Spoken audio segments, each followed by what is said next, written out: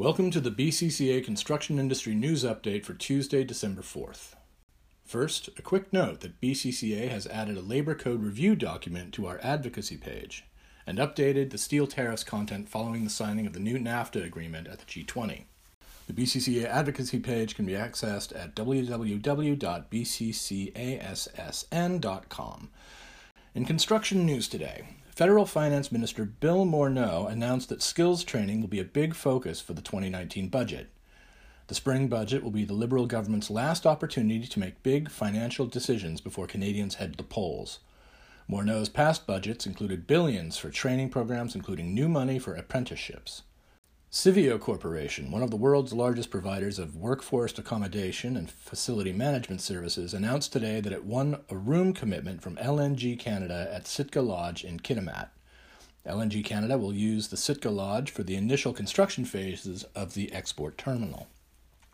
Civeo also announces that it has ended the Bird-Civeo joint venture agreement and will no longer participate in the design and construction of LNG Canada's Cedar Valley Lodge, also located in Kitimat.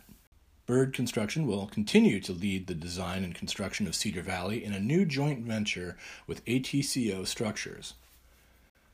On Wednesday, Forests, Lands, and Natural Resources Operations and Rural Development Minister Doug Donaldson begins a 10-day trade mission to Asia.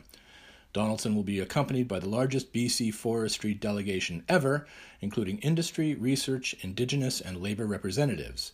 Their purpose is to build new markets for BC wood and wood products.